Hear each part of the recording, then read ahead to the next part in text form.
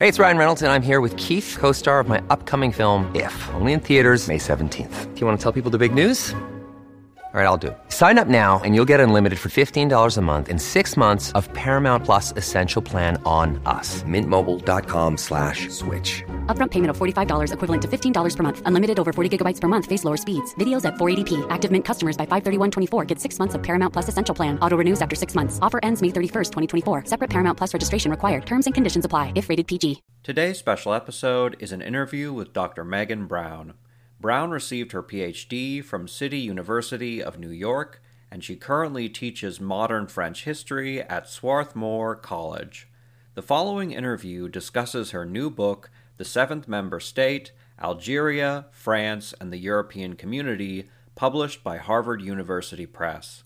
The book explores a very unique legal paradox that occurred between the 1950s to 1970s, when the economic agreements that served as the precursors to the European Union were forming. The French state legally claimed Algeria was a part of France, not a colony, but just as much France as Provence or Aquitaine.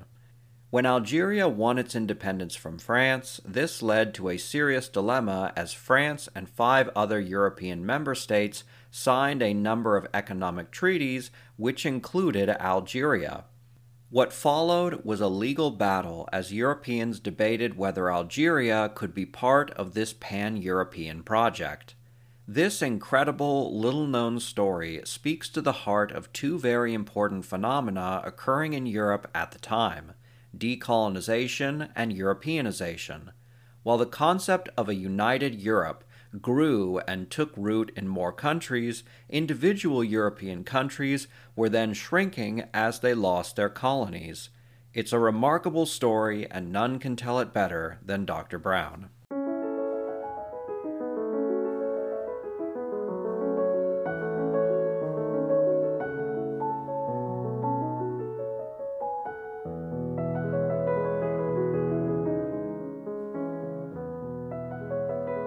Thank you so much for joining me, Dr. Megan Brown, to discuss your book, The Seventh Member State, Algeria, France, and the European Community. Your book presents a remarkable phenomenon that occurred due to the convergence of 2 historical trends: internationalism and decolonization. Let's deal with the first. When France and 5 other European countries founded the European Coal and Steel Community and the European Economic Community, how did Algeria fit into these trade unions? Thank you so much for having me on today. I'm really excited to be speaking with you about my book. When we think about Algeria's place in these European post-war institutions, it's important to first think about Algeria's very distinct status in relation to France. It's a very long history. France first invaded and began to occupy parts of Algeria in 1830, and that was a colonial and imperial connection that lasted until Algeria's independence in July of 1962. For much of that history, France administered not all, but quite a bit of Algeria, specifically the northern portions that border the Mediterranean Sea, as departments of France. And departments of France is not the same as saying a U.S. state, but it is the sort of French continental way of administering their own national territory. So what that meant is that Algeria's land, but typically not its indigenous population, was treated as legally a part of France, not as a colony. So that meant that when France negotiated with the 5 other European countries to found first the Coal and Steel Community and then the European Economic Community, it was a France that included Algeria as within its borders in a way that was different than how French officials in Paris thought about, say, Senegal or Indochina. So when France approached these negotiations, they were thinking about how France would fit into these European institutions, but they were also thinking about themselves still as an imperial power with holdings on both sides of the Mediterranean. Algeria is not at this time France's only overseas department, but because of the war for independence that began in 1954, it was the one that in some ways most concerned these authorities who were negotiating, again, for these institutions, but they were also looking at Algeria and thinking, how are we going to preserve this space? So what I argue in the book is that as the Algerian War began to look more like a crisis for French leaders, they began to see European institutions as a site for waging a war against Algerian anti-imperial nationalists. So this was a shift because when it came to the coal and steel community, Algeria actually did not figure into that treaty at all.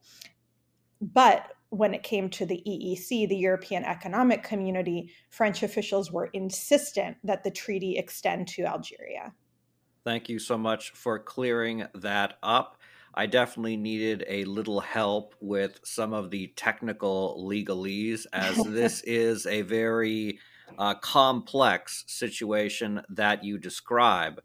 Moving on, you argue that a major component of French policy was an ideology of Eurafrica. Can you explain what this was and why it was so important in French history? Sure. And, first I'll just say that European integration history is really complicated. Like the French, European integrationists love acronyms. So it's not only complicated in terms of so many treaties, so many acronyms, but it's, until recent years, I would say even with Brexit, is not something that a lot of people, particularly in the US, have been paying much attention to. So it makes sense to be to feel maybe a little lost in the weeds, but I think in exciting ways, more and more people are starting to ask, what these institutions were and what they are. Well, at least I'm not alone. Definitely not. But to your question about this ideology of Eurafrica, Eurafrica was a geopolitical ideology that dates really to the interwar period, but has its roots even earlier than that. But essentially, it was this vision held certainly in the interwar by Europeans. I want to emphasize, not by African thinkers in this time, but it envisioned Europe and Africa as a single geopolitical entity, or even as a fused continent where the Mediterranean becomes a sort of interior lake almost to this larger continent. In the interwar, thinkers were envisioning Europe leading, controlling Africa. So in some ways, it's very common imperial rhetoric of the time. The difference being that rather than presenting this as this European nation is ruling over this African territory, rather it was the idea that European peace could be built by a sharing of African territory. So still a deeply imperialist vision, but adding to it this sort of internationalist dream of a peaceful Europe, which after World War I makes quite a bit of sense. After World War II, really strikingly, the term Eurafrica did not fall out of fashion, even though it had quite a deep connection to some fascist thinkers and Nazi sympathizers and Germans themselves from the interwar period. The term remained, but thinkers began to emphasize that this could be a type of brotherhood or partnership between Europeans and Africans. So now they would be brothers in this process of peace and unity rather than Europe wholly taking the lead. That being said, although racism in its most overt ways, in some ways, fell out of fashion in Europe after World War II with Nazism, it still at this time was not at all an ideology that truly pictured African people taking an active and equal role in their own lives in comparison to European control. So really in both of its guises, the interwar and then very much in the postwar, it was a way of presenting and sort of preserving a world in which Europe was highly relevant and powerful.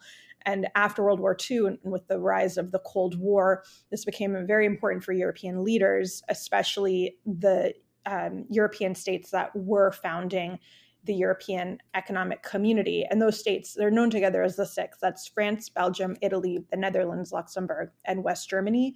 They see it as a way to be sure that they will not be subsumed by a larger US-USSR conflict. The French leveraged their own version of it, in which their empire was really the key to this ideology and the key then to European peace and to preserving this European-wide power in the world after World War II. So, one of the major points of your book is how France had a very unique role in the European community. How did France's role in these European economic institutions differ from the rest of Europe? It's a great question. Some really important work has been done, particularly looking at the interwar period, but also after World War II, to emphasize, in terms of Eurafrica, how this was a pan-European vision, how this was something that would support goals for multiple European states. But France had a role in terms of wanting to preserve their empire that made its position in European unity building very peculiar in some ways. And they came to the table for these European negotiations with very particular goals in mind regarding their place as an imperial power. But they also came to the negotiating table knowing that they had an incredible amount of power to wield in terms of European integration. When we look at the history of European integration after World War II, there's a sort of celebratory history that really emphasizes European integration as being this key to European peace after World War II. So symbolically, the most important states to be joining together for integrated Europe were France along with West Germany.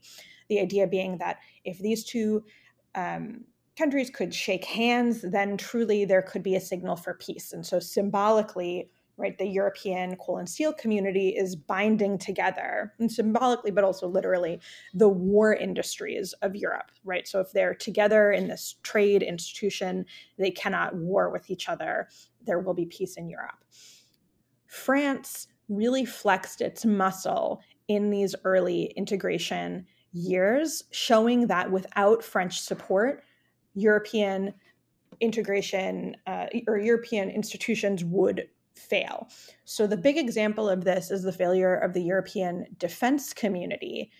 The treaty was signed by the six in 1952, but then it was meant to go to the individual states for ratification. The French National Assembly refused to ratify it, and so it failed. There is no European defense community, and there never was.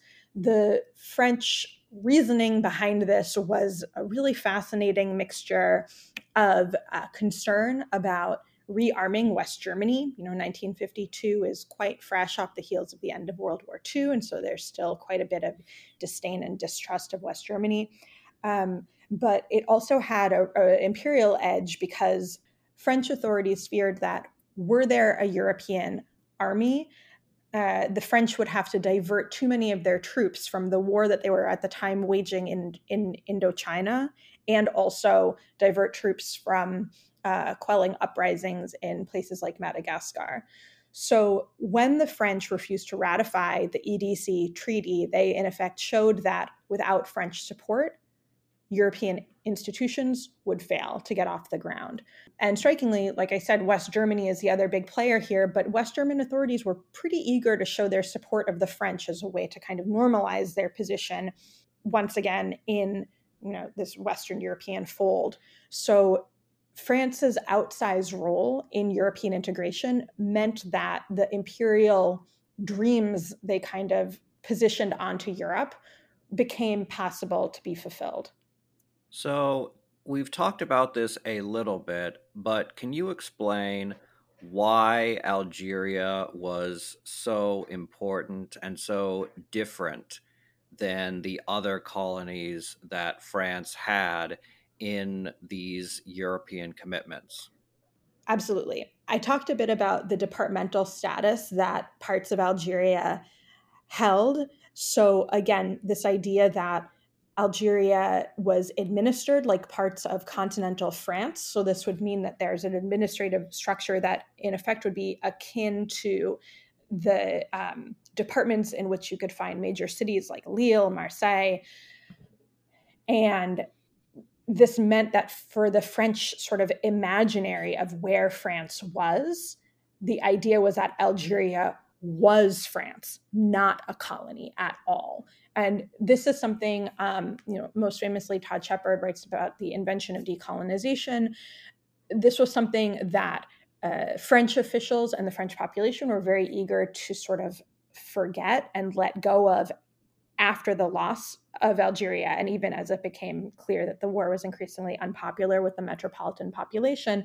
And for their own reasons, Algerian anti-imperial nationalists also have no interest in remembering or thinking through Algeria as being France, because they waged a war to, in effect, assert that Algeria was not France, that Algeria was an independent state. Although I'm sure we'll talk about this soon, despite doing that, they were eager to assert that Algeria might have European rights after their independence. So the departmental status mattered in that sense, so that it was understood as being a part of France at the time. The second element that's really key is that Algeria was a settler colony, and it had been for, at that point, a few generations of settlers and their families. So what this meant is that as France was looking at Algeria and the rising conflict in Algeria after World War II, they were not just looking at a place where they largely extracted resources. They were looking at a place that was home to, really by 1962, roughly 1 million people who held French citizenship and were considered French, which in some ways we could see as being coded white European, despite the fact that many of those people had been born in Algeria and had ancestry from other places, not France, such as Spain, Malta, and more. Wyndham Hotels and Resorts makes travel possible for all. Whether it's the long haulers looking for a great cup of coffee, a roomier rest for the on-a-whim road trippers, or a place to make summer memories with the whole family. No matter who you are, where you're going, or why, with 24 trusted brands to choose from like La Quinta, Days Inn, and Super 8, your Wyndham is waiting. Get the lowest price at WyndhamHotels.com. Restrictions apply. Visit website for more details. We've talked a fair amount about the European perspective, particularly the French perspective. Let's talk about the Algerians. As Algeria entered into the European market, what was the response by Algerians? How did they help shape the political economic landscape? It's a great question. So, in terms of my book, I think one of the things that's important to note is the often silence on the part of Algerians, that they are not always actively engaged in these conversations. And that's because, in large part, like I said, during the Algerian War, Algerian nationalists have little interest in saying, oh, yes, what is our place in Europe? Because they're busy pushing against the idea that Algeria has any relation to France, has any relation to Europe, right? They're saying, no, we are an independent state, we are an independent people. There are some notable exceptions before Algerian independence. One big one is, it said earlier that Algeria was not included in the purview of the Treaty for the European Coal and Steel Community. That was limited to Europe's continental territory of the six. And I found an instance of a representative from Algiers who gave quite an impassioned speech, really decrying that decision and noting that there was real French hypocrisy in this, that French authorities in Paris were claiming that Algeria was France, and they were making demands on the Algerian population that certainly supported this kind of assertion.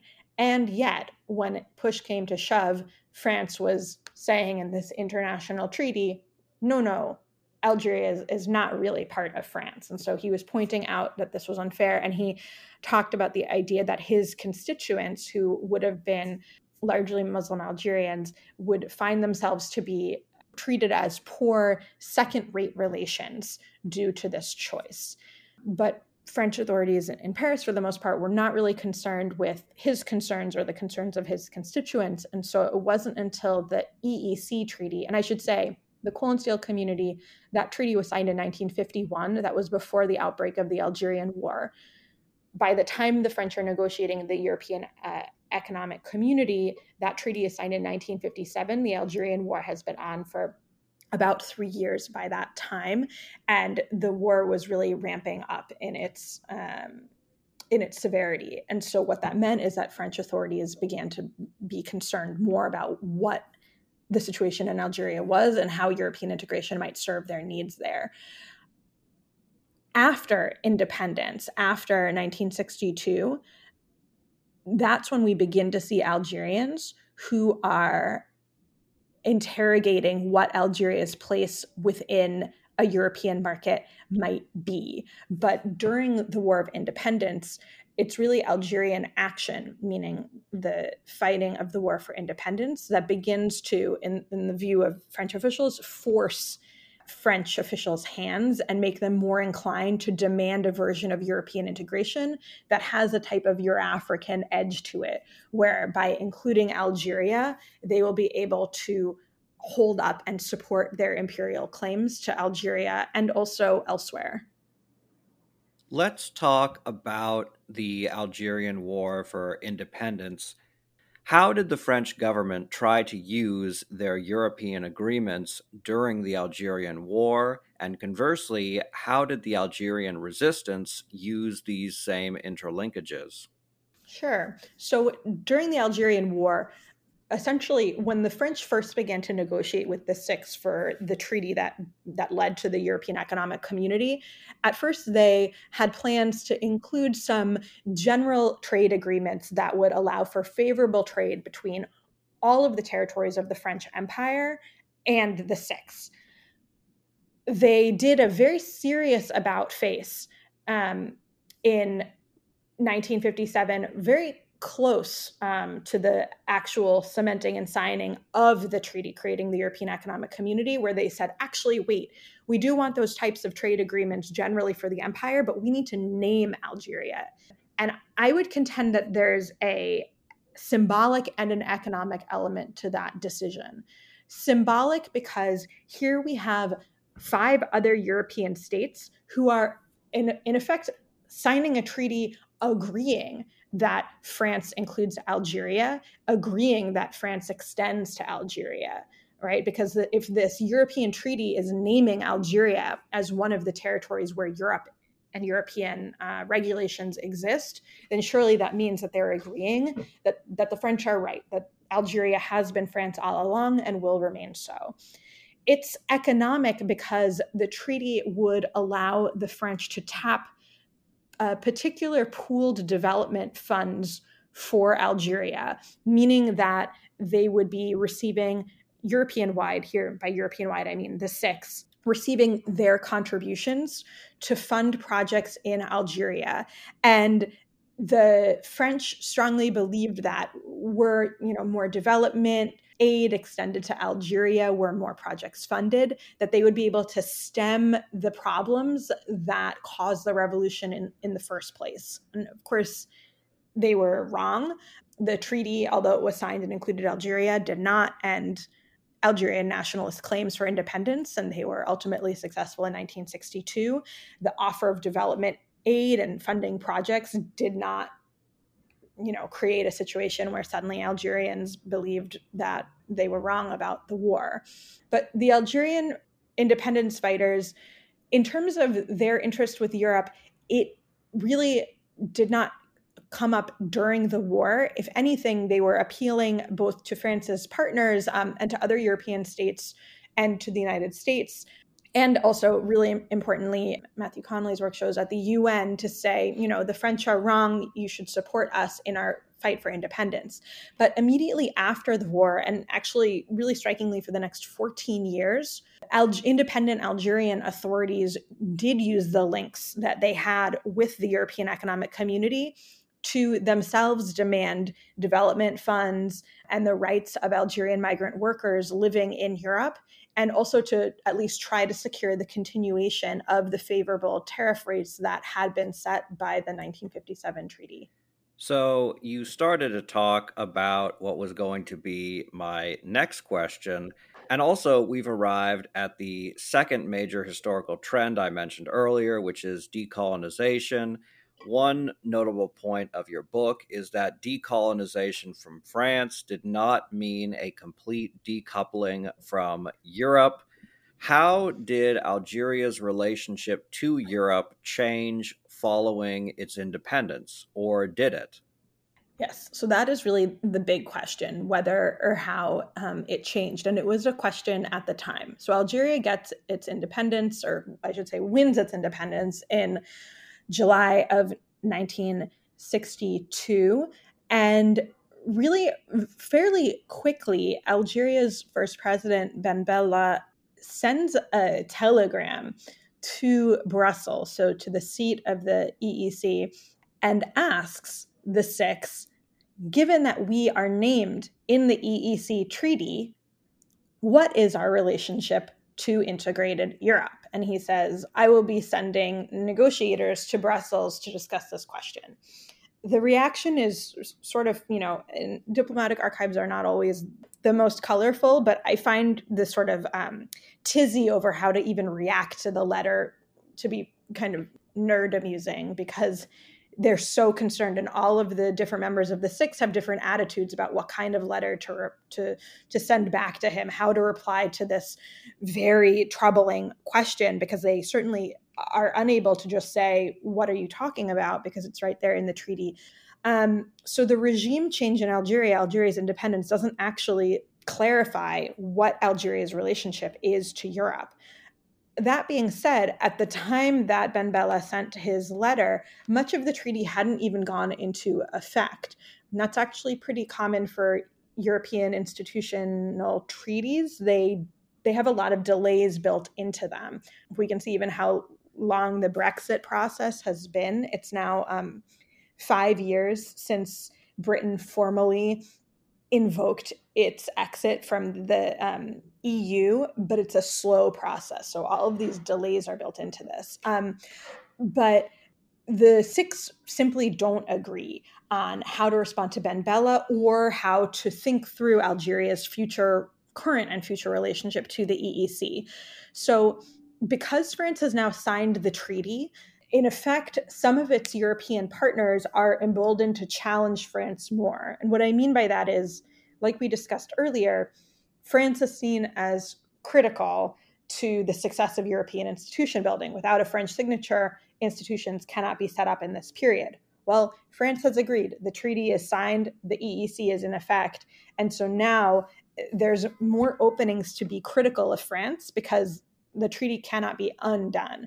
So in particular, we see challenges from the Netherlands, where they are not very interested in maintaining favorable trade ties with Algeria. They are not very interested in having the development money that they have set aside for European projects to be going to Algeria.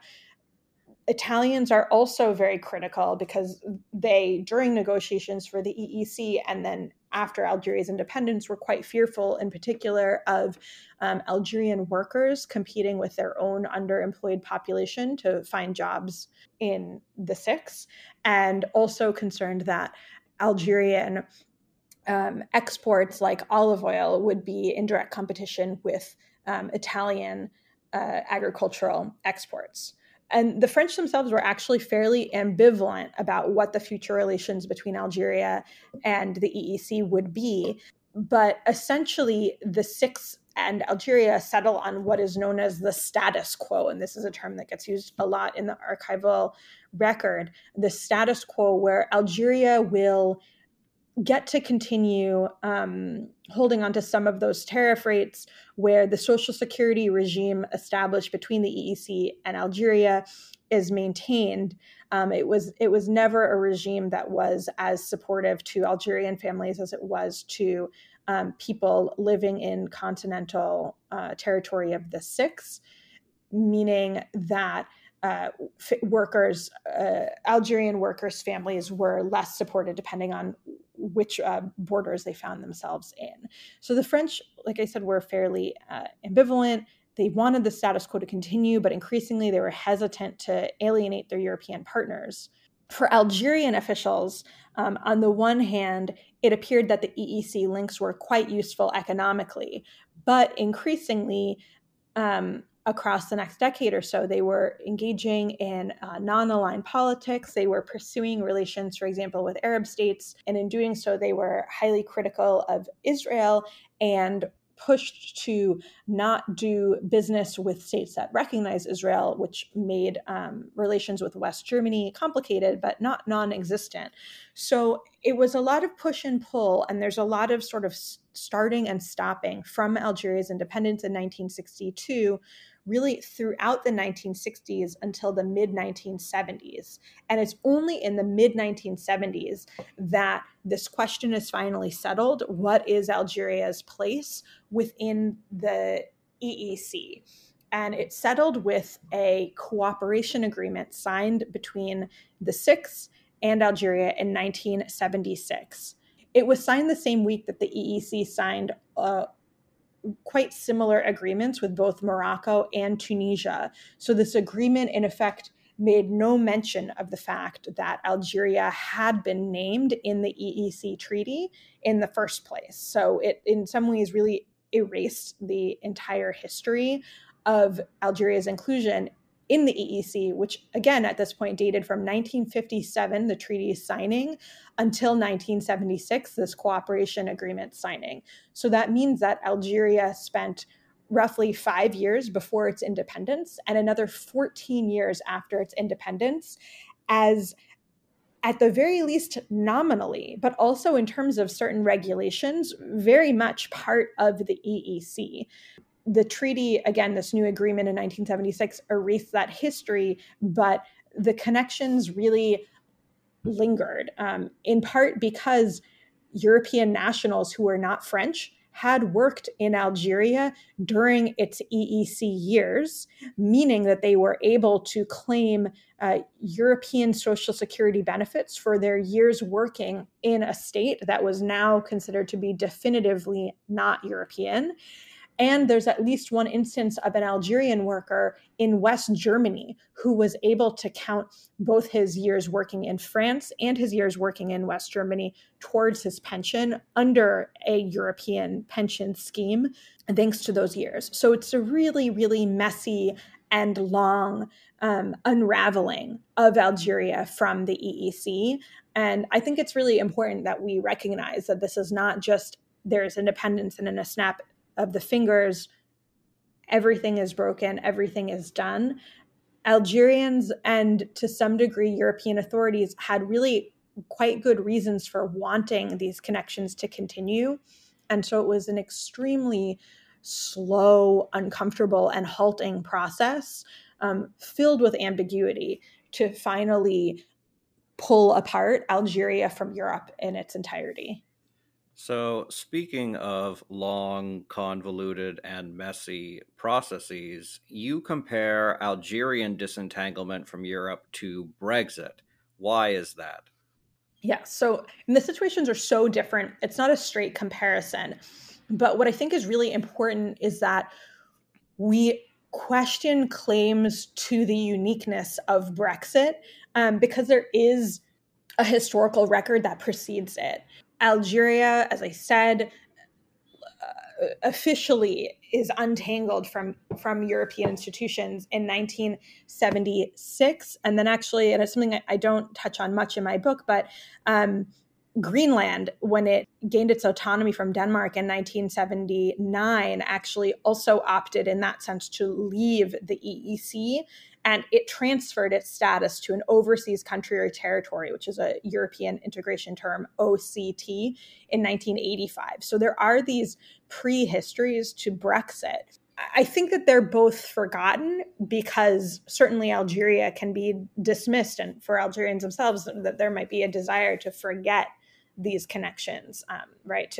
To proceed with a history in which these connections are recognized as having been forced upon them by Europeans and specifically by the French. But I think that there's also a sort of silence and forgetting because, right, Algerians are not considered to be Europeans, and in so many ways they are children, grandchildren, great-grandchildren of people born in Algeria and elsewhere in France's former empire, are often made to feel like they are not true French people, true French citizens, that they have to adhere to particular types of French culture and ways of being in order to belong. And so there's a lot of reasons that this history has been forgotten. When we look at Brexit, it seems on its face to be this first example of Europe's borders contracting rather than expanding after this really impressive march towards expansion, particularly after the end of the Cold War. But Brexit is not the first example of this contraction. You know, in so many ways, when we look at European history, if we're looking at histories of empire, we consider, say, France's loss of empire or Britain's loss of empire, the Netherlands. But we don't think through this idea that Europe as a body can be seen as having contracted. Brexit is not the first example. When we consider empire, we see these important earlier moments of disentanglement and of a sort of shrinking of where Europe understands itself to be. So both of them in some ways challenge us to think about where Europe is and who might belong in Europe. And this remains extremely relevant. Ukraine's president, for example, really soon after the Russian invasion began, requested that Ukraine could fast track its entry into the EU. This is extremely unlikely to happen, but we see in another way this sort of utility, certainly for Ukraine, for trying to assert a different type of European geography, one that would serve them. But as the case of Algeria in the EEC shows, most often Europe's borders are shaped by what is best for European member states. When it was no longer useful for France and for the six, and really the expanded Europe of nine, to consider Algeria to be an extension of Europe, then that historical reality was foreclosed and it was erased. Just last year, France, for example, announced that it would limit visas extended to citizens of North African states, of Algeria, of Morocco, of Tunisia. I see this as sort of another example of European states enforcing particular visions of borders that serve them and that very conveniently set aside very long imperial histories and lots of ways in which populations from outside of Europe were drawn into Europe geographically, politically, economically. Well, thank you very much for this fascinating talk. The book is The Seventh Member State, Algeria, France, and the European Community. Thank you again for joining us. Thank you so much for having me on. I really enjoyed this.